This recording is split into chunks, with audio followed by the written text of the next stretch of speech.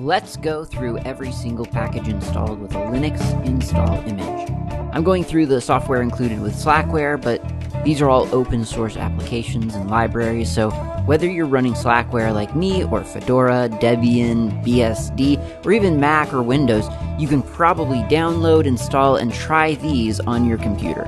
So chances are you'll be able to learn something from this podcast. Let's get started. The first application on today's list is one near and dear to my heart because it really is a very good application. It is simply called Kscreen. And if you think that sounds like a configuration management panel for your screen, for your monitor, then you have the right of it. That is exactly what it is. So if I go to /var/log/packages/kscreen 5235. Kscreen is the new screen management software for KDE Plasma workspaces, which tries to be as magic and automatic as possible for users with basic needs and easy to configure for those who want special setups. What does this look like in terms of packaging? It looks like the deliverables are some Qt 5 plugins in the form specifically of KCMS, or KCMs, the KCM kscreen.so, and then a KDED kscreen.so, and a Plasma applet for Kscreen, some QML files. That's interesting. Yeah, quite a few QML files actually. I should look at those. That could be interesting to look at. Kscreen.desktop, that's the launcher for it. That's the Kservices 5 in user share. And that's about it, it looks like. I mean, there's more, but that's the stuff that's interesting. So how do you get to Kscreen? Well, we saw a KCM module in there. So if you remember, KCM are the KDE configuration modules or something like that. Is that what that stands for? So it's a thing that you can launch, but then it can also be embedded into other applications. And the one that we've seen KCM being used for, I think most of all, I bet you think I'm going to say Contact, but actually I was going to say system settings. So I could just go to system settings, or I could just launch my K menu, type in the word Kscreen, and it comes up sort of within the system settings, but it takes you straight to that module. This is this is the classic screen that you would expect to be present on your operating system when you need to plug your computer into a monitor and then configure how that monitor reacts to or interprets, or how your computer interprets that monitor. So right now I guess I'm a simple person because I have one monitor. People I talk to sometimes assume, I guess because I use computers a lot, that I have lots of monitors, and they ask, oh, do you have an array of monitors? Do you have a bunch of monitors mounted on your wall? No, I do not. I have one simple monitor that I didn't even have to purchase. It's a monitor that work sent me. So technically this is my work monitor. And that's the one monitor I have. I have another monitor in a closet for when I need to actually see a screen on like a Raspberry Pi or something like that. And that was just one of those things that people were going to throw out, and so I grabbed. But my primary screen is just the one screen. So I actually don't use Kscreen that often, but I have used it often in the past. And then I still use it now, like when I take a computer out to, from my office to the lounge, the living room. If I plug it into like the TV screen on the wall so that, more than one person can play a video game or something like that, then it's Kscreen that I use. And that's what made me fall in love with Kscreen. Or rather, I should say, the thing that made me fall in love with Kscreen is that every time I personally use it, this is not a guarantee, but every time I have used it, it's worked. It has done what I expect it to do, and that is such a wonderful feeling. I mean, that's how you fall in love with an application. It is as simple as that. Kscreen does what you expect it to do when you use it. You plug in your computer to a secondary screen, or to into a another screen or into a different screen, whatever, you have to go and configure it for whatever reason. You want your screen to be mirrored. You don't want it to be mirrored. You want your desktop to be split across two screens. You want to rotate the image. You want to change the resolution. Whatever it is, you go to K-Screen, and there's all the selections. They're really, really obvious.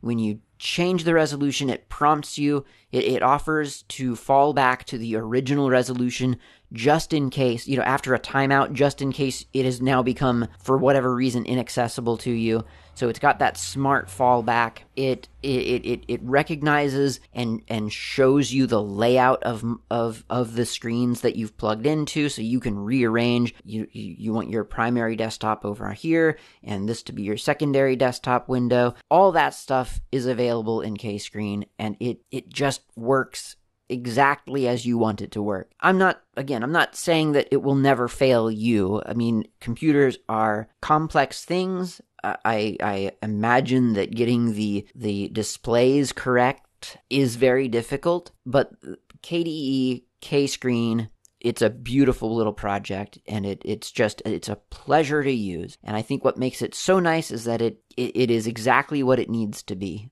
In a way, that's weird praise to say that this application is just so great because it does its job. But honestly, I don't know that many people on other operating systems who feel that great about the screen configuration setup application. Now, I'm not saying that people go around grumbling about it, but I also believe that a lot of people don't use it that often. And maybe that's the problem, to be fair, like to be generous. Maybe that's the problem. People just don't use it often enough. And so when they go to a technical conference, which, believe you me, is the primary test for these applications, when they do that, they look like they've never used a computer before. They're getting the configuration wrong. They don't know how to mirror the display. They mirror it and the resolution's wrong. All the problems that you could possibly have. For me, with K-Screen, that doesn't happen. It's a beautiful experience. I have been to lots of conferences. I mean, not in the past couple of years, but believe me, before that, I was actually a person who went to conferences, and I will be again. And I've never ever given a second thought to plugging my Linux laptop into any given projector or secondary screen. I'll do it right before. I mean, look, everyone, if you give me the chance to test it, I will definitely test it in advance. But I have no hesitation in just going up to give my talk and seeing if my laptop works with their equipment, because I don't even want to say 9 times out of 10.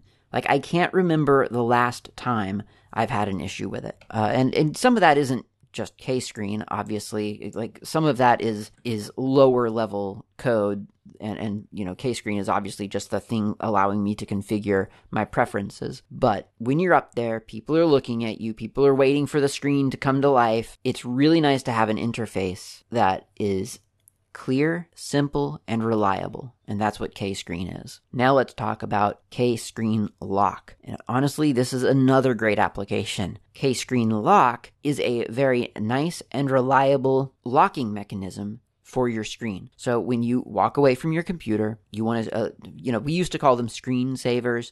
Now they're just screen locks. They make sure that people can't get to the GUI interface. They can't get past this screen lock. Their visual control over a computer, they're locked out. There's nothing magical about this. It's not like you've actually encrypted your session or something like that. I mean, it's a visual lock that simply makes input and interpretation of output impossible. And it's great. That's a very, very functional mechanism. And I know that, everyone has a story or has heard the story of someone who was at work at their programming job, and they walked away from their computer without locking their screen, and they came back and, name funny Linux-related office prank, whatever it might be. I took a screenshot of their screen and did something, and they couldn't figure out why their mouse wasn't moving, or whatever.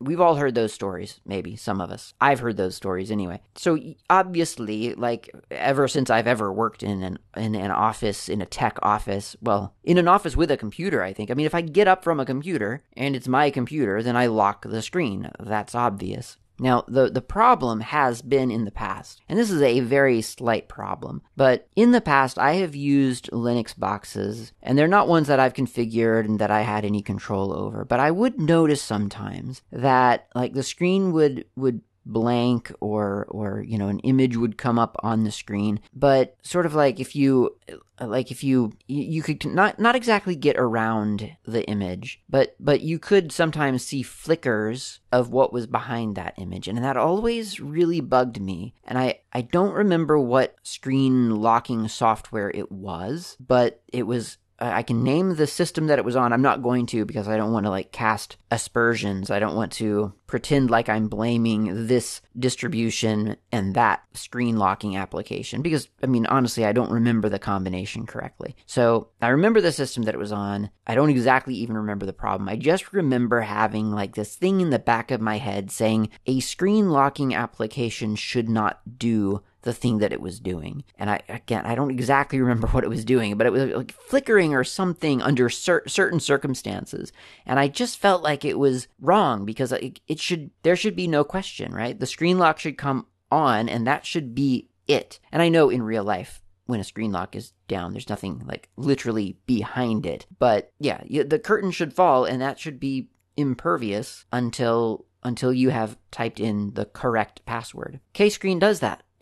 When you activate Kscreen, no, not Kscreen, Kscreen lock, display goes blank or whatever. It goes to a little login window, and that's the extent of it. Like there's not really any variation there. I mean, there is. You can configure what you can do through the lock screen, but that's configuration, right? It's like in terms of like performance and again reliability, I feel very good about Kscreen lock. I feel like that is a very functional screen locking mechanism, and I wouldn't hesitate to use it. Now, again, past couple of years, I actually haven't been using Kscreen lock or any screen locking mechanism because it's just not necessary. There's no one within the physical space that is going to mess with my computer, so it's not a problem. But I do feel very good about Kscreen lock. I use it regularly outside of the house, and it works really, really well. Once again, you can get to Kscreen lock as a KCM module, so you can just type in Kscreen and you'll create Kscreen lock, I think, and it brings it up. Or you can go to System Settings and go to Workspace Behavior and find the screen locking little configuration panel. And there are a couple of different options. You can lock the screen automatically after some number of minutes, or you can lock it after awakening from sleep, so that, even if your computer is asleep and then someone wakes it up, all they get is that was it. Actually, that was it. It was not Kscreen lock. It was some kind of screen locking application. And when you woke up the computer, then you would, for a couple of, probably microseconds, like you would see the screen without the lock. And I don't believe it was an active screen. I think it was just like the screen hadn't been repainted yet, maybe by the locking application. But yeah, that used to annoy me so much. Anyway, and that was not Kscreen lock. It was some other locking application that I honestly do not remember which one. Okay, allow unlocking without password for some odd seconds after after the curtain falls, as it were. You can map it to a keyboard shortcut, which is what I would do at work. Just Control Alt L or whatever you want to cause the locking mechanism to occur. And then you have lots of options for what it looks like which screen do you want to appear, what image do you want to appear, and what options do you want on there. So for instance, do you want the clock to appear? Do you want the media controls to appear or not? A little bit of control over what you see when the lock screen comes up, and that's it. So it saves you the trouble of having to log out of your session, which is great, and it works, which is really great. Next up is K-Service, or is it K-Services, plural? No, just K-Service. Okay, K-Service is the component of the Plasma Desktop K-Service provides a plugin framework for handling desktop services. Services can be applications or libraries. They can be bound to MIME types or handled by application-specific code. So this actually includes some really important components that you don't really necessarily use all the time, so they kind of fall out of sight, out of mind. But there are things like KAutoStart, which is the thing that ensures that, in system settings, there's a thing called background services. So if you go to system settings and go to startup and shutdown, there's AutoStart and background services. As far as I know, these are controlled by K-services. I couldn't point you to the code to prove that, but I believe that's correct. So KAutoStart, KMIME type trader, KDBus service starter, KService action, KSciCoca. So KSciCoca is the kind of the really important one, and that is the system configuration cache. So that's system sci configuration CO cache CA KSciCoca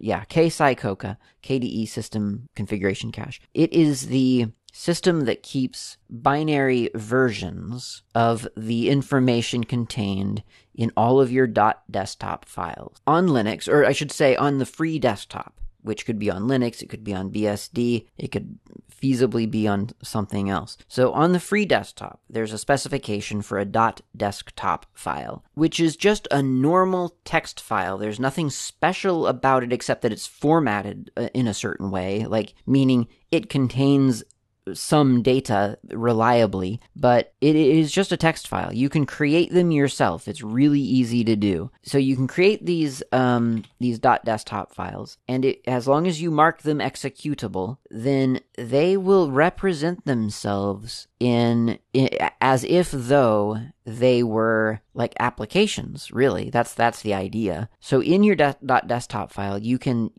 give it an icon. And when you specify what icon you want it to use, you're telling that file, the one that you are creating right then, how you want it to represent itself in the GUI. You can also define an executable that you want it to go find and launch for you, and so on. And you might think, well, this just sounds like a shell script. And in a way, you're right. It is that it is a lot like a shell script. But the differentiation is that a shell script is a shell script, and it could be a lot of different things. A .desktop file is a relatively narrowly defined entity. It is a .desktop file. It exists only to create a launcher. That's what its job is. It's not going to be you're not going to use a .desktop file to parse a list of, to parse your server logs. That's just not what a .desktop file does. Now, you could use a .desktop file to launch something that would then parse your server logs. But in other words, the text file that you create and then call .desktop, if it is a valid .desktop file, it contains, I don't know, about, 12 lines maybe? Square bracket desktop space entry, close square bracket. Encoding equals UTF-8. Name equals foo. Generic name equals foo. Comment equals foo application to demonstrate a widget. Exec, that's EXEC as in executable, equals / user /bin /foo. Icon equals, /user /share /icon /oxygen /64x64 let's pretend like it's more like 256x256 /categories /applications -games.png. Terminal equals false. This isn't going to run in the terminal. Type equals application. Categories equals gaming, I guess, or maybe it's called games. I don't know. I'd have to look up the categories. All of this is defined by the free desktop specification. So you can go to the desktop entry specification, which I will actually include in the show notes, and read the specification. It's not like a 164-page specification. It is long, but it is manageable and pretty clear. I mean, it's a specification, so it isn't like a tutorial on how to make one, but it tells you what the valid entries are. What I've just given you is the minimal, or maybe not minimal, but almost minimal. I think it's the minimal number of the minimal content for a valid .desktop file that would launch an imaginary application called foo located in user bin. And once you mark that desktop executable, then it follows through on your command. For instance, it looks, or parts of your command, it looks for the icon file that you've told it you want it to use, and it changes its icon to that icon. It's very cool. And then you have this thing. It looks like an application, and you could put it on your desktop. You could put it in local/share, or tilde/ local/share/applications, and then it would show up in your personal application menu. But it doesn't have to be an executable application. It could be something like a daemon that's gonna run in the background, and you could put it in some appropriate directory, which I don't know off the top of my head, and launch it through the KDE background services or the auto start function in the KDE system settings, and once again, you now have like this sort of central designator for that service. It defines the service that you want KDE to be able to use. That's a .desktop file. KSciCoca looks at the desktop files on your computer and caches it. Makes a binary copy of all that information. And it does that because it's just a weird fact of how computing and parsing works, that a binary file is a lot faster than plain text. I don't like that reality either. I love plain text. Linux is built on plain text. You don't really want to lose plain text, but the reality, apparently, and this is from a lot of people who are a lot better at this stuff than certainly me, is that the binary data it's quicker, because you can tell your application exactly where the thing is, because it's a binary. So KSciCoca is a cache for your system configuration. And so when your computer needs to know something about applications and services, K-services, running on your desktop, on your Plasma desktop, it invokes, it looks at the KSciCoca data. Now, you can force KSciCoca generally builds, or rather runs on its own after you install something through normal channels. But I mean, one of the ways that I use .desktop files, for instance, is when I'm installing something that isn't supported through a normal channel. And so, if I just drop, I don't know, some random application in /opt, and then I make a .desktop file for it and throw it into my .local/share/applications, then in theory it should instantly appear in my K menu. But if for some reason it doesn't, then you can use the command kbuild/scicoca5 to sort of force your system to scan through those desktop files again and wrap it all up, or not wrap it all up, but like sort of, copy it over into a binary, like the cache. So that's why scicoca is so important. And again, in case you've forgotten how we got here, because I almost did, KSciCoca is part of the K-service package. Not kbuild/scicoca. That is a part of a separate package, which I kind of feel like I might have already talked about previously, like in a previous episode, but I can't find it on the homepage, so I guess I must not have. But yeah, like KSciCoca, say KSciCoca entry, KSciCoca type. Those are all K services within the KDE Framework 5, within that K service package. And then, of course, there's a bunch of header files and some CMake files. So this is the infrastructure for just kind of interacting with the stuff that you interact with on your computer. And by stuff, I guess I mean the desktop part. I mean, not really the desktop, but from a user's perspective who doesn't really think about this stuff too hard. Like, there's the stuff that the computer has, and then there's the stuff that you have. Your stuff are your vacation photos and your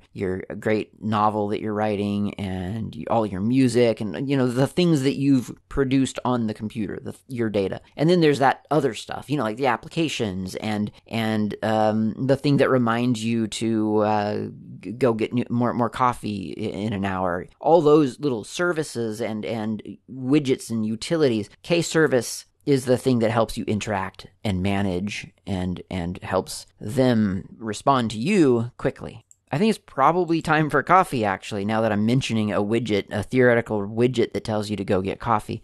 Well, actually, of course, it doesn't have to be theoretical. We've covered K-Alarm in previous episode. But anyway, let's go get coffee. We'll come back, take some listener email, probably talk about some more applications, and then wrap it up.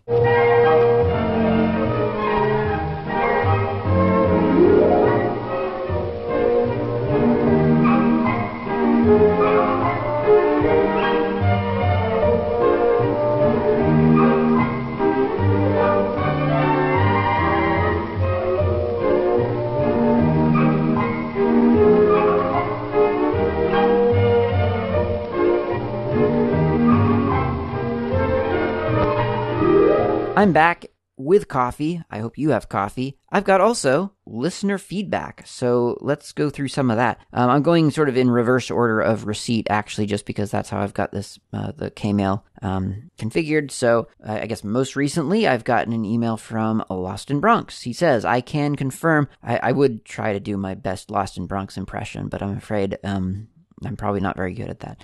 I can confirm that DeepGeek and I are still doing the shared server thing. I still post to my Gopher site, mirroring Lost in Bronx's audio diary episodes over there in Speaks format. I doubt anyone has ever downloaded one other than me to test it, but whatever. Also, I have to say that I really like the coffee reviews. These are blends I'll never get to try, but it's still nice to hear. Regarding web services, I have the feeling we are on the edge of change on that front. Now that the NFT bubble has burst, the so-called Web 3.0 promise might start to gain some traction with various services being offered that are A, blockchain-based, B, actually not scams, C, give ownership of code, data, and maybe even finance back to users, and then D, are easy to implement and use. Later, companies will begin to exert their influence and ownership over these types of services, developing new stuff that becomes massively popular, leading people once again to walled gardens. Things happen in cycles. So this is interesting to me. So this is Klaatu now. This is interesting to me because I had never heard that was Web 3.0's promise. The only chatter I have heard about Web 3.0 is associated, as Lost in Bronx has said, with silly things like NFT. So I've had a very, and yeah, like blockchain, or not blockchain, because I don't want to throw blockchain under the bus, but like cryptocurrency, and I actually don't want to throw cryptocurrency under the bus necessarily. There are lots of great, I guess actually I will throw cryptocurrency under the bus, but only in implementation. The concept to me, and if this is Web 3.0, then first of all, it's news to me. But second of all, then great, it's Web 3.0. But the concept of a lot of these things for me is really, really appealing. And I'm confident, because I know Lost in Bronx, that we're probably talking the same language here. And it's just fascinating to me that this might be Web 3.0.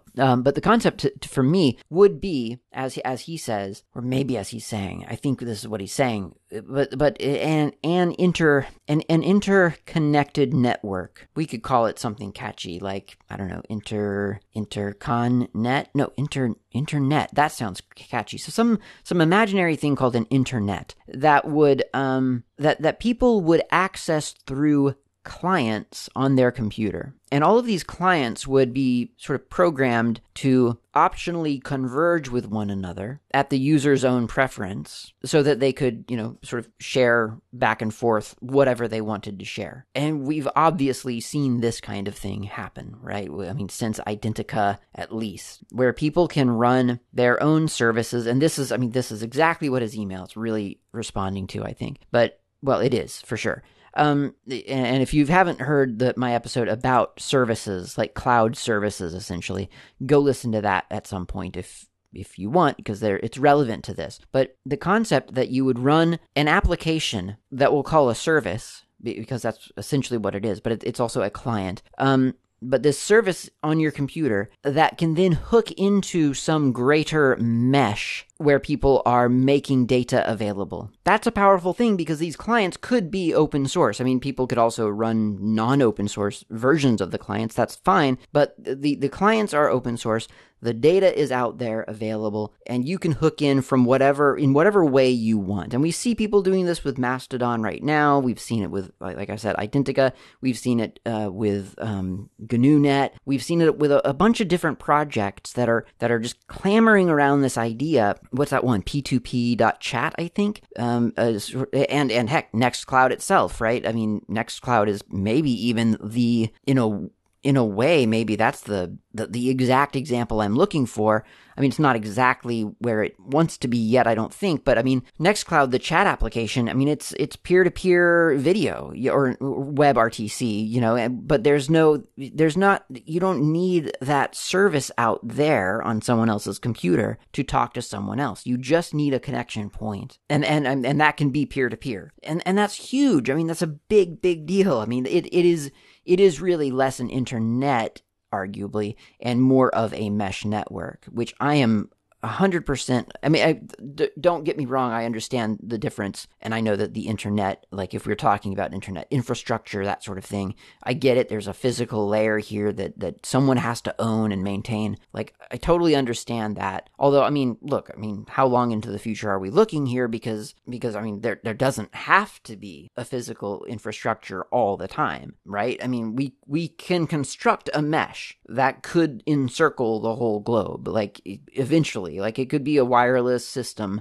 so anyway, it's important for people to be able to run their own services that connect with other people running their own services without the intermediary being there between them. Why? Well, because the intermediary, as we have seen, tends to get, let's charitably say, greedy, or more accurately, possibly abusive.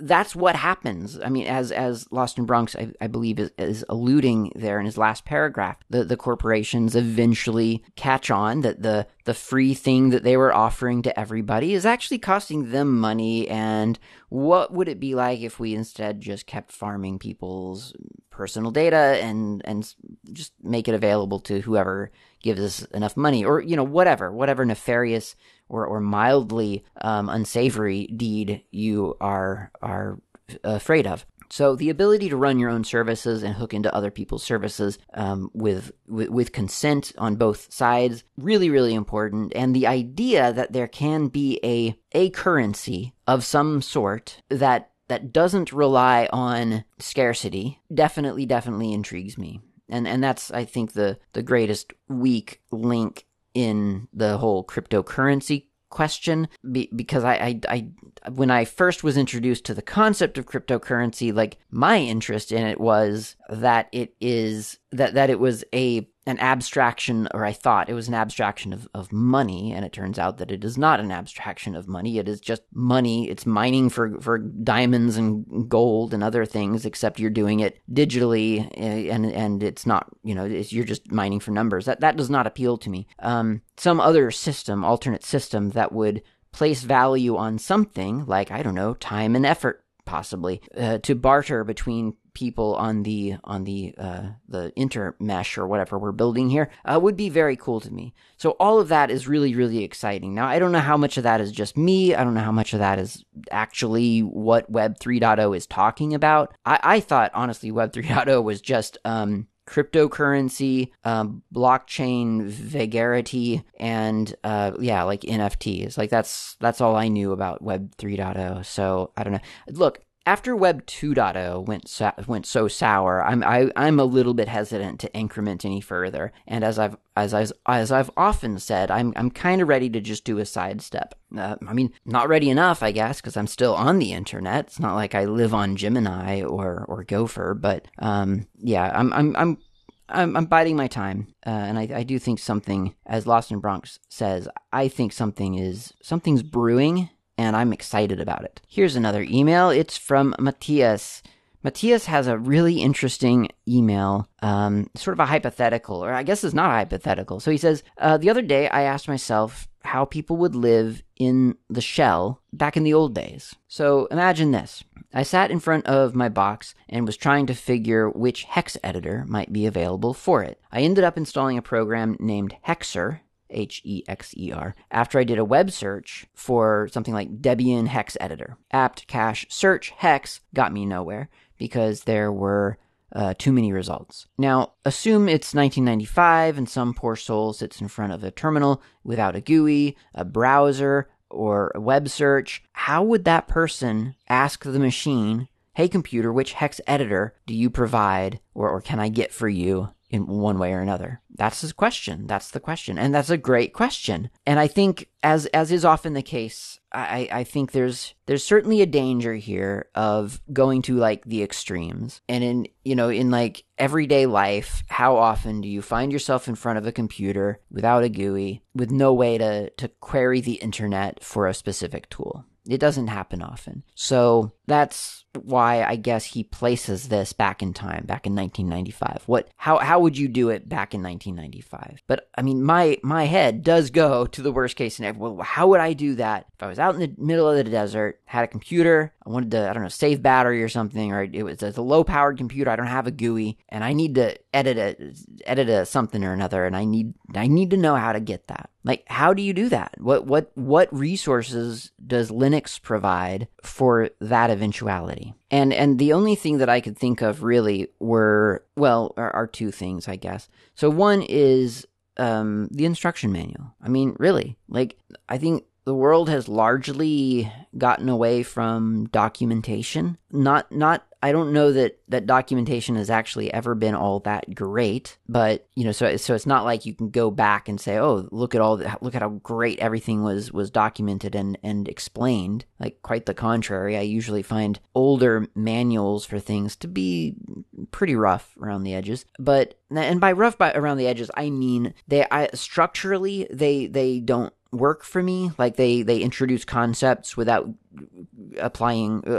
revealing the context, or they give a bunch of context but are vague about the specifics of how to actually solve the thing or how the thing applies to the situation.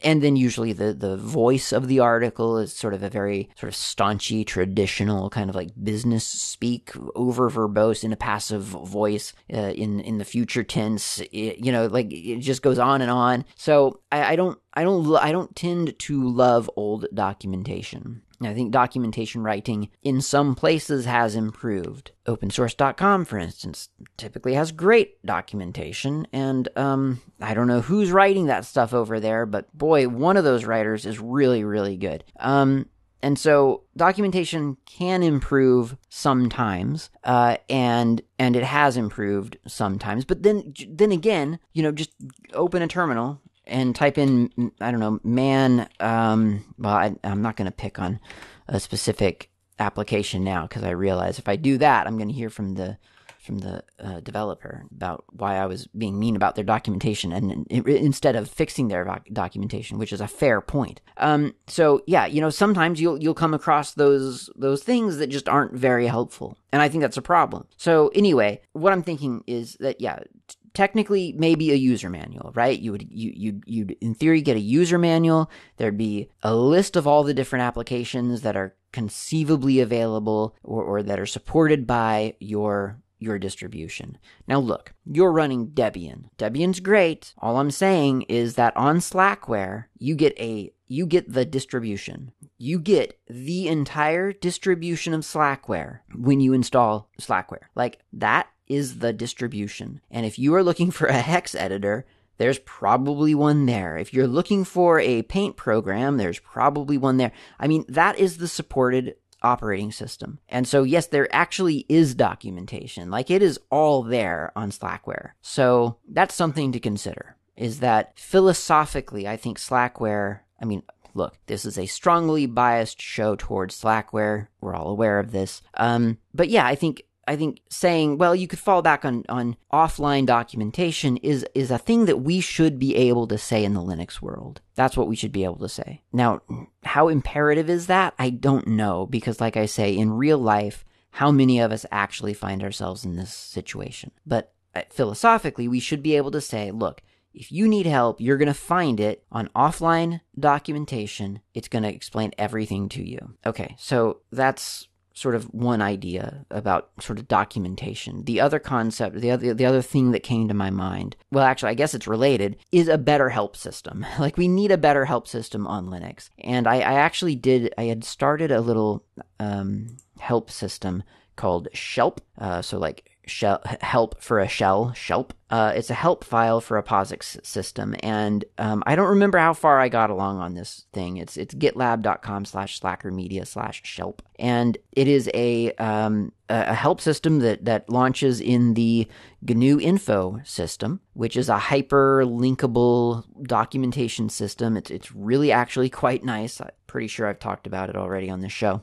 And the goal was that if someone typed the word help in a terminal, then instead of getting that useless sort of like built-in bash help file that just like lists just the built-in commands of bash or whatever it does, you'd actually get something friendly. And I really strongly feel like that should be a thing. It pains me that the word help on most Linux systems is so utterly useful. I really, it pains me. Like, you type in help and it tells you what version of bash you're running, and it gives you, I don't know, what is this, like 52 columns, so about 100 different commands that are built into bash. And that's all you get from the word help. That should not be the case. That is namespace squatting, and I do not appreciate it. That should not be happening. I mean, the same thing goes for install. I've complained about this before. The install command, I mean, not that it has anything to do with what we're talking about here, but the install command should be a universally reserved keyword that is symlinked to your package manager, or that at least tells you what your package manager is, or something. It should not just be a slightly more complex version of the copy command, which is what it is. It's just, I don't like that. I like the very obvious words that we should be encouraging people to blindly type into a terminal are occupied. Why are we doing that? So anyway, so how could you find your hex editor? That's the real question. So if you can't find it through a mythical 600 page user manual, and you can't find it in a help system, because there apparently is no help system, and you've done an apt cache search, you've done maybe an apropos. What happens if I type in apropos hex? Yeah, that's pretty rough, even on Slackware, to be honest. I've got probably 100 results of ISO 8, all the different ISO character sets. I've got, there's Hex Chat, which is an IRC client. That's about it. I don't actually see the hex editors listed here. So that's not great. That's not, maybe I'm just overlooking it, but that's also here's hex dump. Yeah, I mean, and even if it is being listed here and I'm just overlooking it, I think to Matthias's point, that's a problem too. Like if you type in, what can I use for hex editing, and you get 100 or 200 or 300 results, then basically you've gotten no results, because you're not going to look through all that. So what do we need? Like a tagging system? Again, like a cataloging system? Would it be cool to have a distributed sort of automatically updating, or maybe not automatically updating? I mean, this is funny because now I'm talking again, see, distributed, that's going to be the internet again. So how would we get that?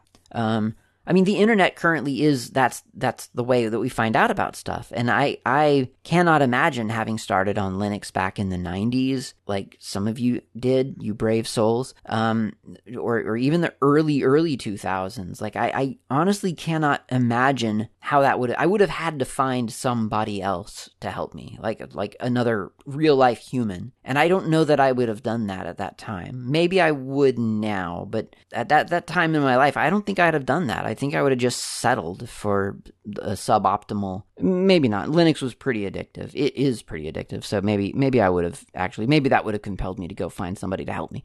But yeah, the point is, how do you discover stuff on a Linux computer, on a POSIX computer? And I think that's actually good enough. I think that's a good question right there. The obvious answer is always going to be the internet.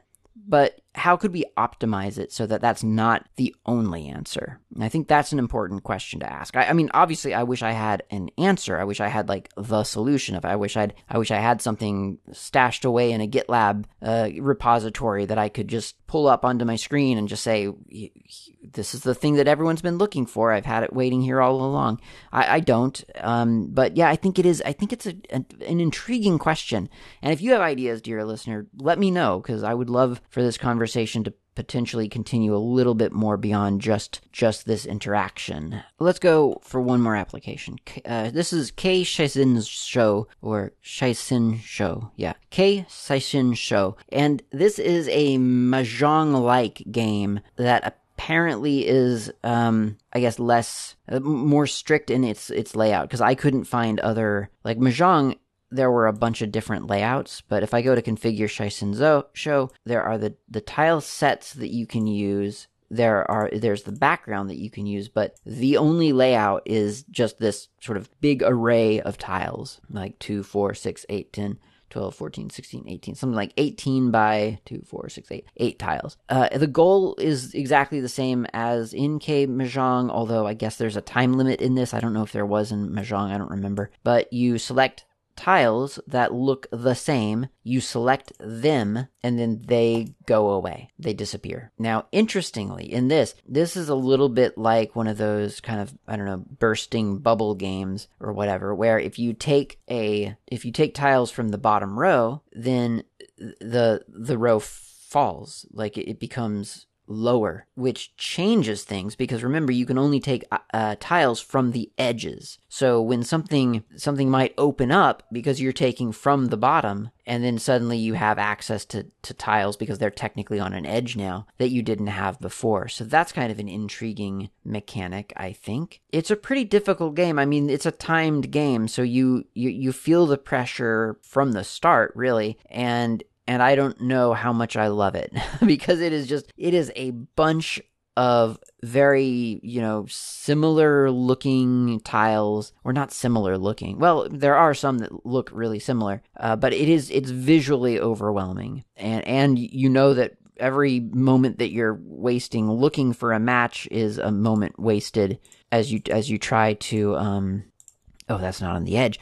And then the frustration, the constant frustration of clicking on a tile and realizing that it's not valid, because you're excited to see that the tile, to have found a matching tile, and so you click on it thinking, well, that's surely going to count, but then it doesn't, because it's like, oh, no, it's not on the edge. And you can't take from like the bottom and the top either. It's either the bottom edge or the top edge. I don't think it's valid from a side. Let me test that. Oh, it is. Okay, so I can do it from the side as well. Okay, that's cool. So from all 4 edges, that's nice, I guess. That makes it 2 times more easy, I guess. It's still a really hard game. And yeah, it's a fun enough game. I mean, I have not touched Mahjong again since covering it on this show. I don't feel like I'm going to touch Shaisin's Show again after covering it on this show. I don't hate it. That's not intriguing to me. Or it's intriguing, but it is not relaxing by any means. And those little desktop games, I feel like I play them more like when I just want to kind of relax for a moment, and that one does not relax me. So I don't know how I feel about Kei Shaisin's show, but I will say that the application itself is, as usual, quite nice. Like, I just don't know if I'll ever have anything bad to say about a KDE game. I just think they're done so well. And I love how they're using similar assets. A lot of them have the same themes. They're scalable infinitely. It's just such a nice, it just works so well. Really, really enjoying it, to be honest. So that's Kei Shaisin Show, and I think that's where I'm going to end this episode. Thank you very much for listening. I will talk to you next time.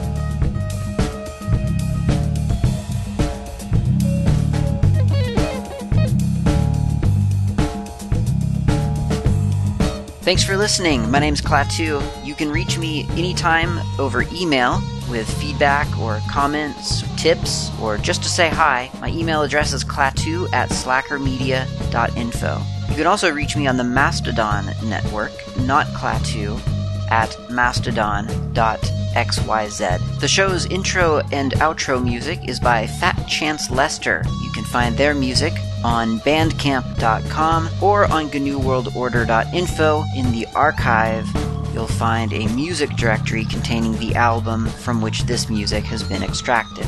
Until next time, thanks for listening, and keep the source open.